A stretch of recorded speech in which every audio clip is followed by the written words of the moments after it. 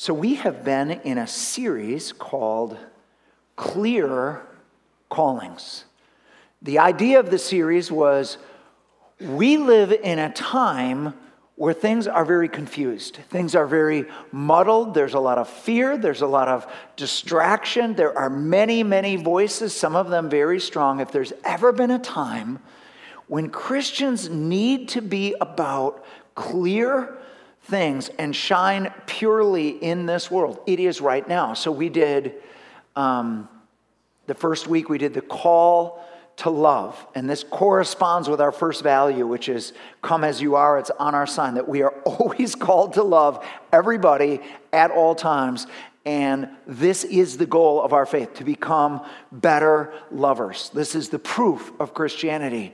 The second week, we did the call to be saved. And it wasn't just about being saved, it was about sharing salvation. And that corresponds to our second value as a church, which is connect with God. This is how we connect with God, by getting saved. The third week, Pastor Sarah did it last week, was the call to community. And that corresponds to our third value, which is connect with people. God has not just created us dependent on Him. He's created us to be interdependent on one another. And then this fourth week is the call to be filled. Our fourth value as a church is to contend for more of the presence of God.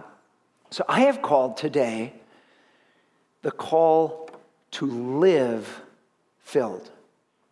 Oftentimes, especially in a charismatic church, the call is to have an experience where you are filled. And that is wonderful. But we need to not just have an experience of being filled. We need to learn how to live filled with the Spirit. In Ephesians 5 here, it's a little difficult to translate, but when it says, do not be drunk with wine, which leads to dissipation, but rather be filled with the Spirit. The Greek word is, or the Greek tense is, it would read like this: being filled with the Spirit. It is not a one-timer. It is being filled again and again and again, i.e. living filled with the Spirit. So, because the Packers lost, I only have 2 points today. Here's point 1. The need to live filled. First thought under this is consistency is convincing. God does not define us by our failures. He doesn't define us by our brokenness. Nor should we define ourselves by our worst moments, our worst failure, our worst sin. We should not define ourselves that way. And we certainly should not define other Christians or other people by the worst. We need to see beyond that. We've talked about this and see people the way God sees them. However, the world is not so gracious. It's very hard for the world to get past the inconsistencies of Christians. And believe me, they're watching. Last weekend, I was in Virginia. My sister was doing a book launch. It was amazing. She's a burning, wonderful Christian, and some of my other siblings wanted to go out and be part of it and support her, even though they might not be the way she is. So I got to spend a lot of time with one of my brothers, and we have a good relationship. He likes to talk to me, but he's made it very clear to me that he is a Christian in these terms. He believes that Jesus gave a good example, and Jesus gave us something to shoot for, but he is absolutely not a born-again Christian. And the idea that we need a Savior, that we need to be forgiven, and in his words, that it even needs to be, for you, it needs to be true. Jesus needed to die on that cross. He needed to raise from the dead, and for you, it needs to be true. He said, for me, it doesn't need to be true. I'm trying to be a Christian by example. And, but what he does is he spends a lot of time listening to Christian talk radio. And he reports back to me that Christians are mean, Christians are suspicious, Christians are dogmatic, Christians are greedy, Christians are callous. And he gets, I get the reports back, and I'm like, well, Christians are broken too, and just because somebody says something doesn't mean that's what everybody's saying. And I get that he's interpreting everything through his own brokenness, but it's almost like this is his proof that Christianity, or my version of Christianity, is not true. And if a pastor falls or something's in the news about a Christian blowing it, he will send me the article and give me a report of how bad we're doing as Christians. And, thank you, brother. So what do you do? I love him, and then be consistent. I think of Daniel. Darius in Daniel 6 has Daniel as one of the top guys, and he's filled with integrity. He's honest. He's respectful, and these other guys are jealous of him because Darius wants to make him the leader, and so they set up this thing, and Daniel gets thrown into the lion's den, and Darius is very grieved that Daniel is in the lion's den. And here's what he says. This is in Daniel 6. Daniel, may the God you continually serve deliver you from the mouth of the lions. What sticks out to Darius is that Daniel's God, that he continually serves him. Religion in that day, and really religion today too, it's very different. It's a compartment. It's part of my life, and it's once in a while, and I've got a little religion in that box, and the rest of my life is my own. But how many know that relationship is 24/7? Yes. And so what strikes Darius is you're always in this. You constantly are serving. Consistency is convincing. I made a really good friend in 2020 named Andy, young man, and he gave me permission to share his story. I actually preached at his wedding yesterday. It was at High Point. And he's a dear friend, but here's how we met. Early 2020, he's got this podcast on theology. And so he's a young man, very strong in his opinions, and he brings people on to talk theology. And his pastor, Pastor Nick, who's brilliant, is always on there, and they talk theology. Every issue of the day, how to think about things biblically, da-da-da-da-da. Well, he had a program on charismatics. And it was really everything he didn't like about charismatics. Charismatics are about experience. Charismatics are up and down. Charismatics don't follow the Bible all the time. Charismatics are arrogant. They think they're better than everybody. And they get done with the show, and Nick is like, you should probably have a charismatic on here. I think you're giving the wrong taste. And he's like, okay, who do you recommend? And Nick says, how about Tom? So Andy calls me the next week, tells me what. I'm like, let's do it. Let's do it. So we do this podcast. It's me, Nick, and Andy. And God just fell on that podcast in a special way. Andy's like, this is like my favorite podcast ever. I just loved this. And he's like, I need to find out more about this. And when I asked him if I could share his story, he filled in some blanks. He said, the reason why I was so excited to get together and find out more about this is even though I didn't like charismatics, I've got a Bible. I can't. Miracles happen all the time in the Bible. The Holy Spirit is doing stuff all the time. There's just lots of stuff in the Bible that was not part of my experience. And so on the podcast, it was like, oh my, maybe this stuff still happens. And so he came over in 2020. We did 3 nights called Freedom Fighters, and each one was on the gifts of the Holy Spirit and demonstrating the gifts of the Spirit. And he loved it, and we started meeting every month, and really just a really fun relationship. And there's more to the story. Part 2 comes later. Okay. Consistency is convincing. And the reason why I bring that up is because as a charismatic, there's a reason why the rest of the body of Christ doesn't want to be charismatic.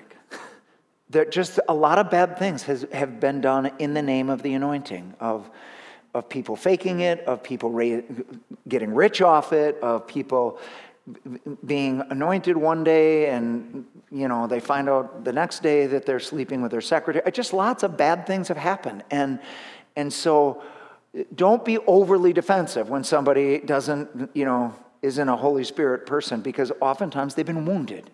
And so we need to be consistent. And so it's not enough to be filled and have a great service and have God touch us. We need to live filled. We need to bring it into Monday through Saturday. Second, we need the power of God to be demonstrated. Acts 1:8, and you will receive power. The Greek word is dunamis, when the Holy Spirit comes upon you, and you will be my witnesses. This is where we get our word dynamite. This is, you read the book of Acts, you're going to find out how they changed the whole world, how the gospel went all over the place in one generation without any internet, without any money, without any church buildings. Like, how did they do it? Miracles. Honestly. God did stuff, and that drew a crowd. And Reinhard Bonnke, most successful evangelist probably in history, recorded paper with cards turned in between 2000 and 2015, 73 million conversions in Africa. Like, how did he do that? Miracles. There's one service, you can watch it on YouTube. It's from Nigeria, a crusade in Nigeria. 1.6 million people in one meeting. I think it's probably the largest gathering of anybody ever. The camera just keeps going. But he tells in his story, he's with the Lord now, but he told the story of how you get into the flow of the power. And here's what he said. He said, when I was 10 years old, we vacationed by the sea, and the tide had gone out, and there was this barge that got grounded on the sand. He's a 10-year-old kid. He goes up to this barge, and he's pushing those. Right? He said, I couldn't budge it. He said, there could have been 100 of me, and I wouldn't have been able to budge that barge. He said, but later, the tide came in, and I waded out into the water, and 10-year-old kid, same barge, and he starts pushing, and it moves. Guys, when the river rises, all things become possible. When the river rises, that which seemed like it couldn't happen before, all of a sudden, everything is possible. When I talk about the river, it's from Ezekiel 47. It's a picture of the Holy Spirit rising. It's coming out of the temple, and it starts ankle deep, and then knee deep, and then chest deep, and then over the head. And this river is the river of life. It's the same river, once again, John chapter 7, that flows out of the innermost being of believers. It's the river of, Jesus says, this is a picture of the Holy Spirit that is available today. When the tide is out, it doesn't matter how many programs we have or how loud or cool our music is or how neat our arts are or how relevant we are. We're not going to move much. But as the river rises, that which was impossible becomes possible. All of a sudden, regular people. This can't be about great people. This can't be about the apostle. This can't be about, well, Pastor Tom is special. No, that's not the gospel. The gospel is about regular people with a great God. It's the 10-year-old kid that says, go, demon, in Jesus' name, and boom, there's freedom, healing coming. This is about him. And I believe in our day, in this hour, for all the stuff that's going on in America and around the world, I believe the river is rising. I believe we're in a time where the river is rising. In fact, the staff and elders have set 10 special meetings aside in 2022. They're the first Sunday night of each month. We have these worshiping and waiting meetings where we're contending for more. Those are going to go on. They're about every 6 weeks. But once a month, the first Sunday night, we're going to have these special meetings called River Rising meetings. And this is to acknowledge that God is moving. To acknowledge that it's not that God, when the river comes, then miracles happen. No, God is moving. We're not over our heads yet. We might be at the ankle deep, but we need to recognize God is moving. And we need to learn how to flow, how to be in the river, how to pray in the river, how to minister in the river. And these 10 meetings, I call them experiments, my conviction is this. If it's not happening in the sanctuary, it'll never happen in the streets. You got to practice somewhere. So we're going to have 10 services where we practice. So what are those services going to look like? Well, there will certainly be worship at the beginning. Then we're going to open the mic up for testimony. Not testimony of 20 years ago, but things God is doing right now, brief testimonies. Anybody can share them. Then the pastoral staff is going to all be up front and sitting in the front row. And here's why. They can't prepare anything. They can't, like, on Friday decide, I'm going to share this Sunday night. No, legal, illegal. Okay? It has to be extemporaneous. It has to be the Spirit is saying something, and you want to get up, and you can only do it for 10 minutes. And, well, Pastor Tom, is that going to work? I have no idea. It's called an experiment.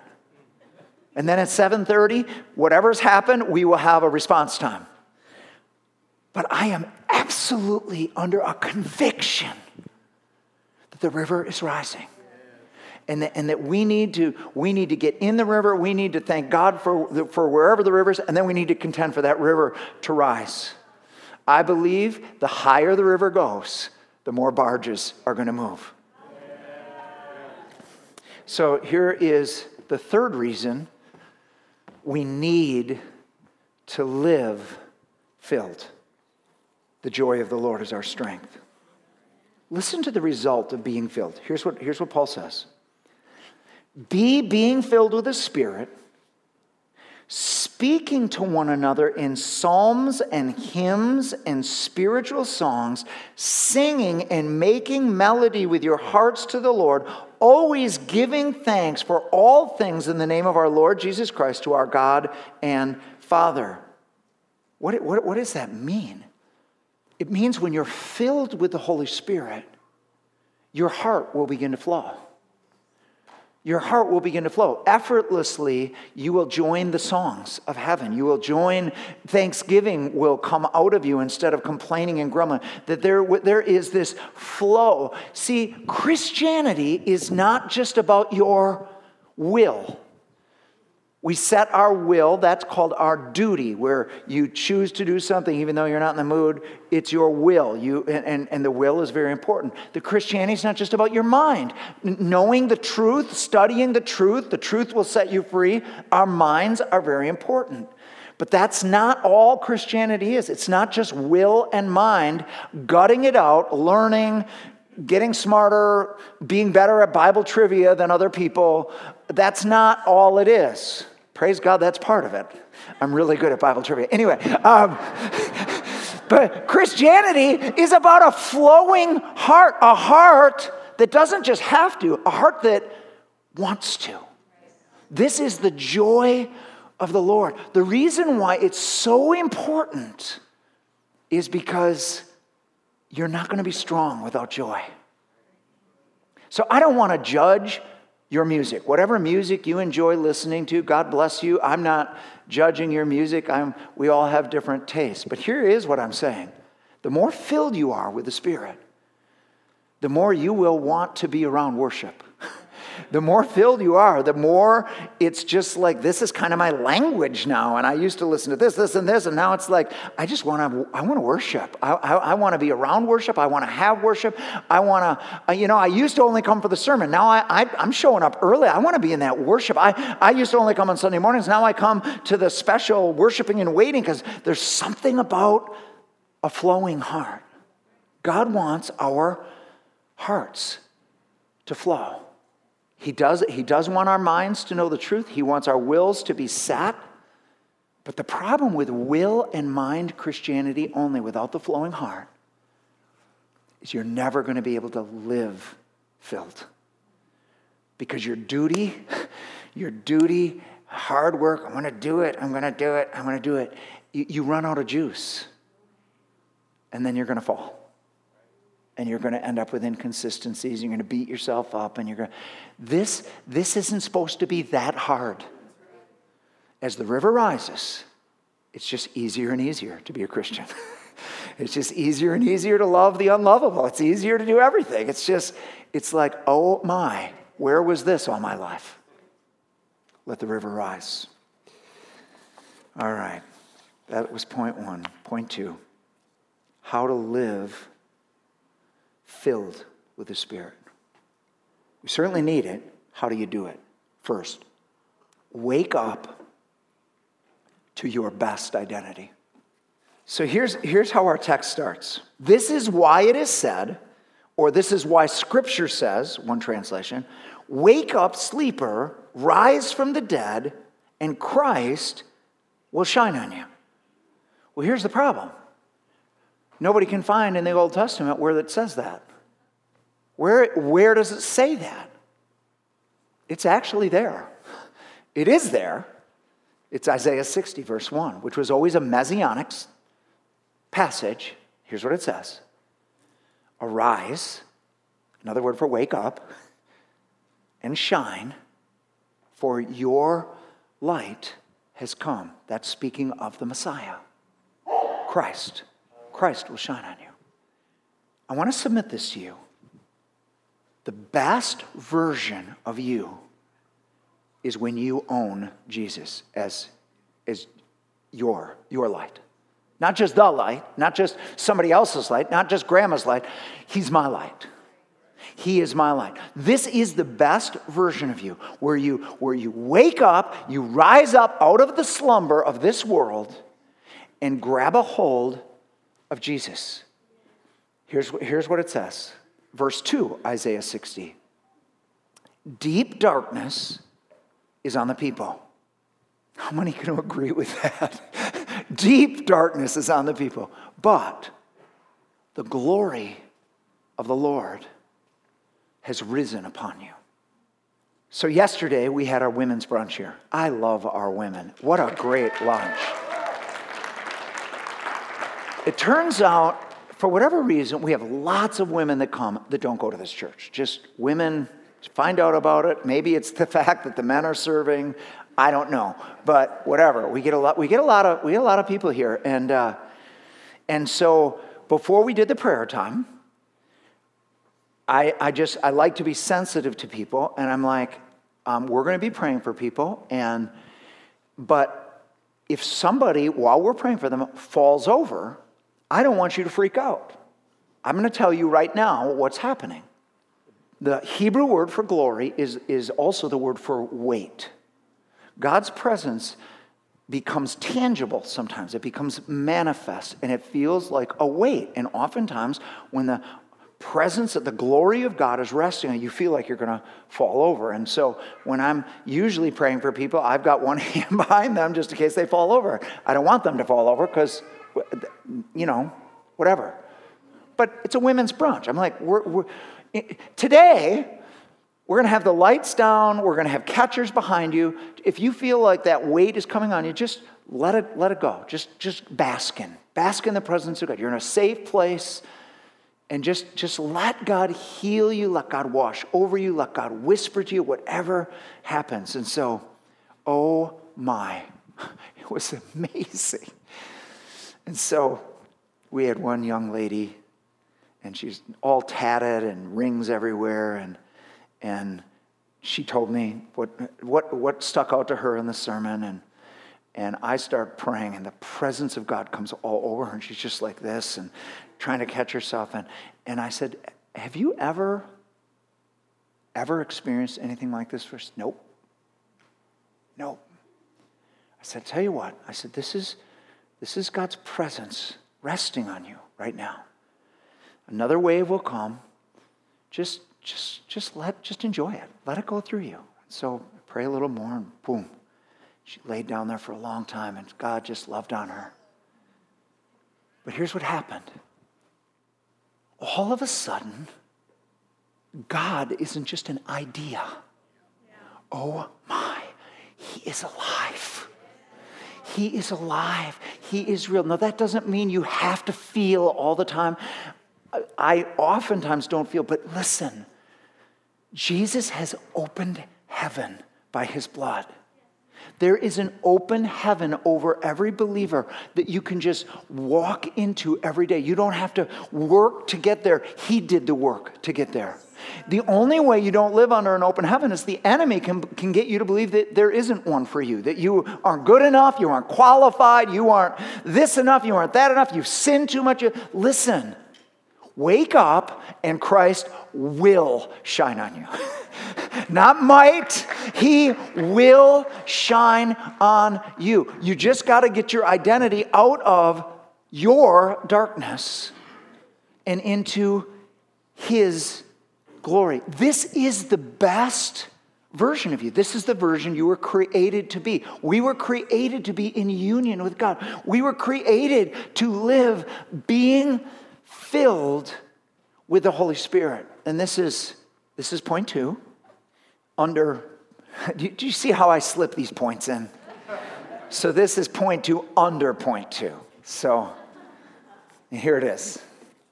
Wake up to your best identity. That was point 1. Here's point 2 under point 2. Ask God to fill you again and again. Luke 11:13. If you then, though you are evil, know how to give good gifts to your children, how much more will your Father in heaven give the Holy Spirit to those who ask Him? And once again, the tense of this is ask and keep asking Him. This is not a one-timer. This isn't, I've been filled with the Spirit. I was filled with the Spirit 20 years ago. No, are you filled today? Are you living filled? Or was that just something that happened in your past? We were created to be filled, but also to need to be refilled again and again and again. This is where intimacy comes, our need to be filled again and again. Now, to understand that dependence, God has helped us by oxygen. Have you noticed that you need to breathe like every hour? Have you noticed it's not enough? Well, I breathed yesterday, praise God. Okay, well then you're dead today, if that's all you did. I breathed early this morning. No, you got to keep breathing. You're going to have to keep breathing. Why? We are dependent. We're very fragile. We were made that way. We need to breathe all the time, and this is how He's made us spiritually. We were created this way, to be filled. This is the best version, filled again and again and again. Why? Because we leak, because we get drained, because of all the problems and the trials and the crosses that we bear, the people pulling on us, we get drained. Sometimes it's us pouring out service where we served and we served and we served and we had hospitality and it's all good, but it all drained us. So what happens? We need to be filled again. And we ask Him to fill us again and again and again. Now, when I was in college, I discovered this secret weapon of how to stay filled. I came into an experience called the baptism of the Holy Spirit and got a prayer language where I could pray in tongues without my mind having to be involved, and it would be the Holy Spirit's prayer. And you can do it whenever you want to, and the Bible says you edify yourself. Whoever speaks in a tongue edifies himself. And no one has to speak in tongues, but Paul says, I wish that you all did. Paul said, I speak in tongues more than all of you. And so this is something available. And so every year I do a Sunday night on the baptism of the Holy Spirit and getting the prayer language. And this year I'm not doing a Sunday night on it. Here's why. I did 3 of these last year. We did the Sunday night, and then I did Acts 2. We went through the book of Acts, so I had an Acts 2 morning where we did that. And then I was going through the history of revival, and it was on Azusa Street one night. And so we did Azusa Street. We had another chance for people to get a prayer language. So I'm like, enough is enough. So all you're going to get this year is what happens this morning. So I want to tell you the rest of Andy's story. So Andy is learning all about this. He's so excited about it. I'm like, bro, you need this baptism of the Spirit. God wants to baptize you in the Spirit.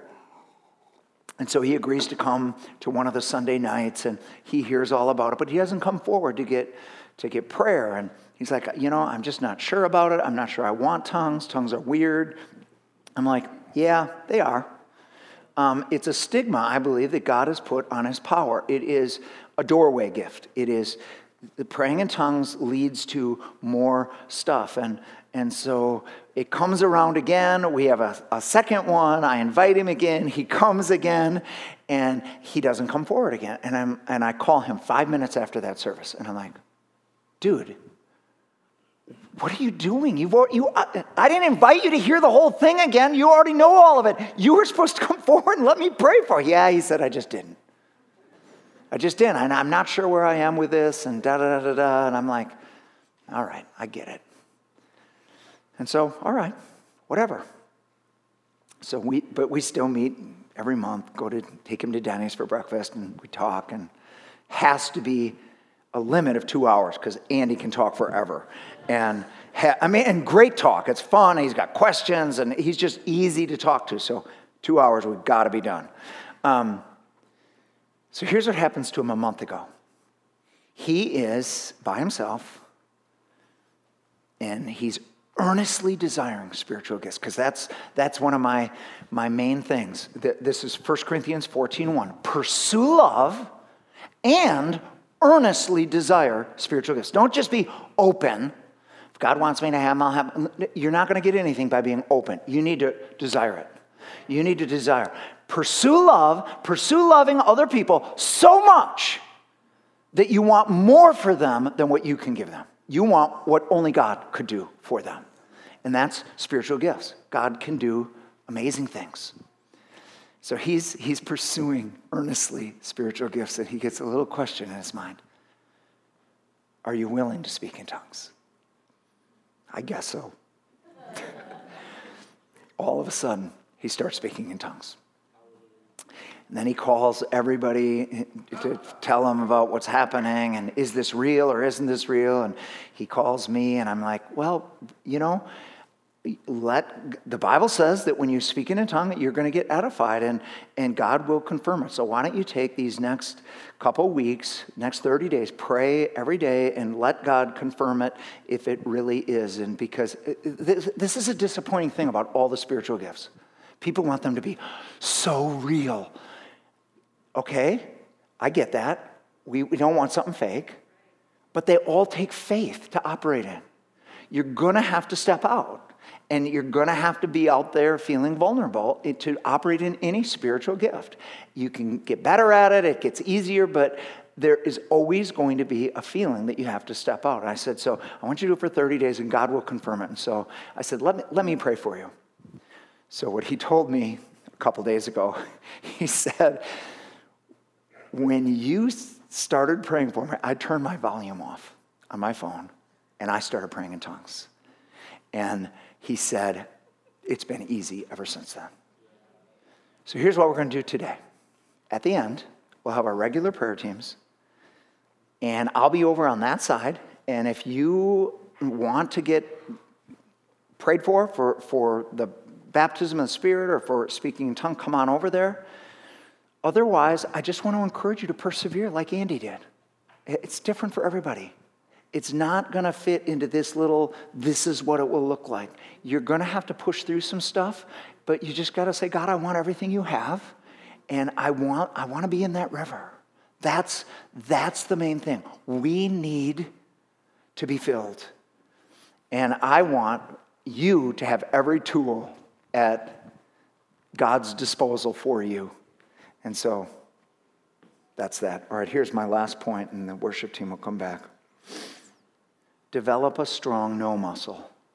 First, I want to confess something. I am partially to blame for the Packer loss. So I had a point about the Packers. I assumed we were going to win. And my point was, and so you never, ever want to presume on something. That just kind of jinxes it. And so I had this point already made, and what the point was going to be, it was going to be have a strong defense, and the whole thing was going to be about the 49ers beat us a couple of years ago in the playoffs, because even though we had Aaron Rodgers and we had this great offense, we had no defense, and they just ran over us. So it doesn't matter how great your offense is if you don't have a defense, and that was going to be my point. Little did I know that we would decide we do have a really good defense this year, but we decided not to play offense. We decided we're going to just get one touchdown, and then we're not going to use Aaron. We're not going to throw anymore. We're just going to run, and we're going to do, and we're going to hope that we make it. And so, but I'm not going to talk about the Packers this morning because that's a wound, obviously. It's just too soon. It's too soon. So God will heal that. So I changed this point from have a good defense to develop a strong no muscle. Okay, so here we go. Titus chapter 2.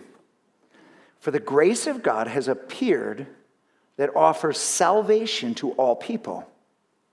It teaches us to say no to ungodliness and worldly passions and to live self-controlled, upright, and godly lives in this present age while we wait for the blessed hope, the appearing of the glory of our great God and Savior, Jesus Christ.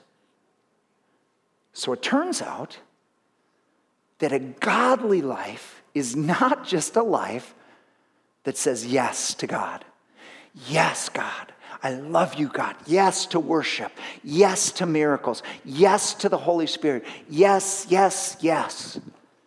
To be godly, you also have to be able to say no. No to sin, no to immorality, no to... In our text, Paul says, it's not just a positive command about being filled with the Spirit, but do not be drunk with wine, which leads to dissipation. Dissipation means it leads to recklessness. It leads to a lack of self-control.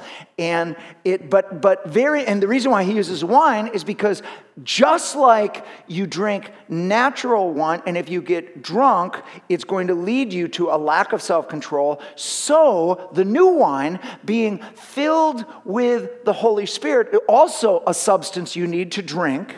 You can't just learn about the Holy Spirit. You need to drink the Holy Spirit. You need to experience the Holy Spirit. It leads to all of these beautiful fruits of the Spirit. One of them being the grace of God teaches us to say no to all of the things that are going to hurt us and damage us and ruin, really, our testimony. And so I call it the no muscle. Why? Because the more you use it, the stronger it gets. Just like lifting weights, just like doing physical therapy. You would think that after you lift weights, you've used all this strength to lift weights. You'd think that you would be depleted and you would be weaker because you used up your strength. But it works just the opposite, doesn't it? The more you exercise muscle, the stronger you get. And so there is a no muscle that called self-control, where we learn how to say no. to the things that are hurting us, to the things that are compromising us. And so, Pastor Tom, I have a hard time saying no. All right, welcome to the human race. Now, here's what Galatians 5:22 and 23 says. The fruit of the Spirit, this is what the Holy Spirit produces, is love, joy, peace, patience, kindness, goodness, faithfulness, gentleness, and self-control. Self-control is the last fruit of the Holy Spirit. I want to point out a couple things about self-control. Number one, how can it be a fruit of the Spirit if it's self-control? It is a partnership. Okay, you're having trouble saying no on your own. Okay, say no with the Spirit then. Partner up with the Holy Spirit. It will take your involvement. You can't blame it on the devil when the devil did it. I was just showed up. And nope, you have a role. You can actually make choices. But you need them to be empowered by the Holy Spirit. So you and God together can say no. And the more you say no, the stronger the no muscle gets. You find out, oh, I said no to that. Now I could say no to that. I could say no to that. And so whenever somebody says, I've been sober for 6 months, everybody claps. Why?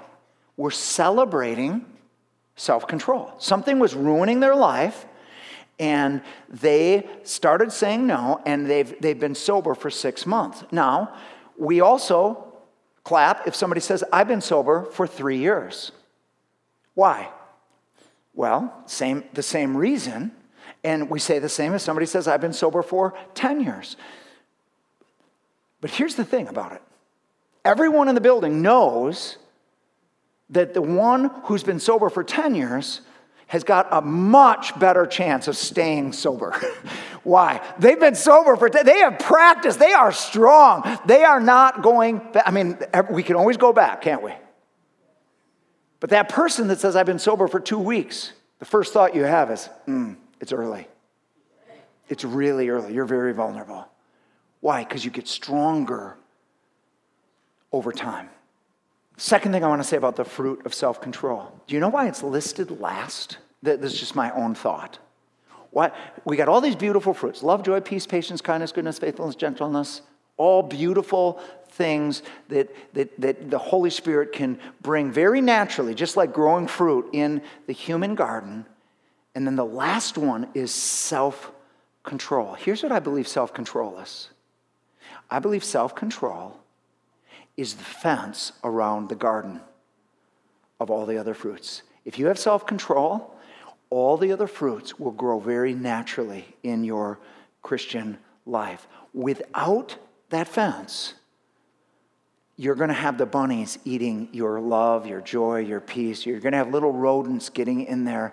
And you were this for a while, now you're not anymore. And you were trying to be patient, and then you hit the car in front of you because you couldn't wait. Anyway, self-control is necessary to protect all of the work that God is doing in us.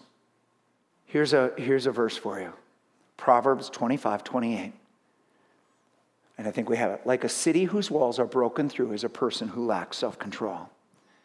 So in the Old Testament, a city's walls were its defense. The army was its offense. The army would go out and conquer places and do things. But the walls was what made people sleep good at night. Because it didn't matter how good your army was. If your walls were broken, they would be able to get in. The enemy would be able to get in. And so God wants to, by His Spirit, build self-control in us. He wants this to be, you're never going to live filled. You can be filled. You can have a great experience. You can have a great service. You can have an amazing encounter. And I love it. Nobody loves it. What happened with that women's brunch yesterday was stunning to me. God was all over this place, and 1,000 different experiences and words, and just God was everywhere. I love those types of meetings. But you're not going to live filled without building self-control in your life. So yesterday at the wedding, and the worship team can come because I'm ending with this. So yesterday at the wedding, we were at a table with 3 young couples, and And they love chatting. And one of them asked me how long, Alice was there right next to me, how long have you guys been married? Now, how many know, men? It's really important that you have that information. That's just like don't be wrong about that. And so I'm like, Alice and I, we have been married 37 years, and August 11th, we will have been married 38 years.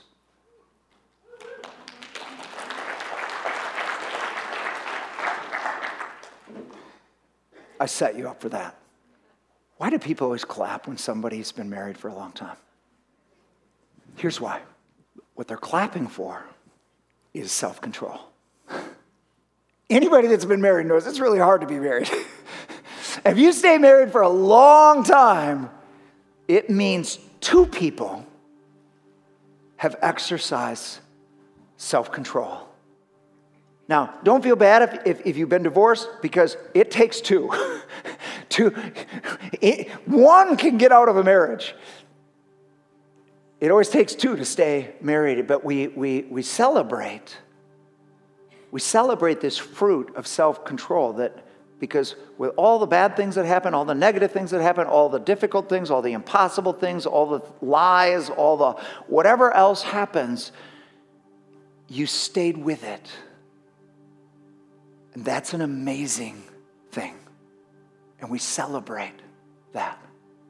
So here's how I want to end. If we could have every head bowed, every eye closed. Jesus wants you to own him. He doesn't want to be just the light. He wants to be your light. This is the best version of you. This is why he came. This is why he died on the cross. This is why he rose from the dead. The Bible says this. Jesus says this. I stand at the door and knock. If anyone hears my voice, doesn't matter how much you've sinned, how long you've sinned, how blasphemous you've been, how critical you've been, if anyone hears my voice and opens the door, I will come in. You were made for this. And so if you're here today, I've got every head bowed, every eye closed, because this is between you and Jesus. But if you are here and you know, you're not sure if you're forgiven, you're not sure that you'd go to heaven if you died, you're not sure that Jesus lives in you and that he's your Jesus, but you know he's knocking. You know he's got your attention. That's why you're here today. And he himself is knocking. And you want to open the door. What I do is I have people raise their hands, because I have a little prayer that I pray that you just kind of agree with, because somebody helped me open my door and everything changed when Jesus came in. So if that's you, every head bowed, every eye closed, Jesus is knocking and you want to open your door. You want to own Jesus yourself today. Would you just raise your hand real high right now, long enough for me to see it? I got you. God bless you. I got you. God bless you. I got you over here. God bless you. Yep. You can put those down. Anybody else by upraised hand? I always like to make time for this step. Anybody else? Jesus is knocking and you know it. And you want to say yes, just raise your hand. Anybody else? I got you. God bless you. All right. If you raised your hand, could you just put your hand on your heart right now and pray something like this in your own words? Power of this is not the prayer. The power of this is the one who promised to come in if we open the door. So here it is. Jesus, thank you for loving me. Thank you for dying for my sins on the cross. Thank you for rising from the dead and for being so alive that you have been knocking on my heart, getting my attention. Lord, today, wherever I've been in the past, I'm not sure, but today, I definitively want to open my door and say, Jesus, please come in and save me. Come in and wash me. Come in and cleanse me. Come in and fill me. I want to own you, Jesus, and I want you to own me. Be my primary identity, I ask, in Jesus' name.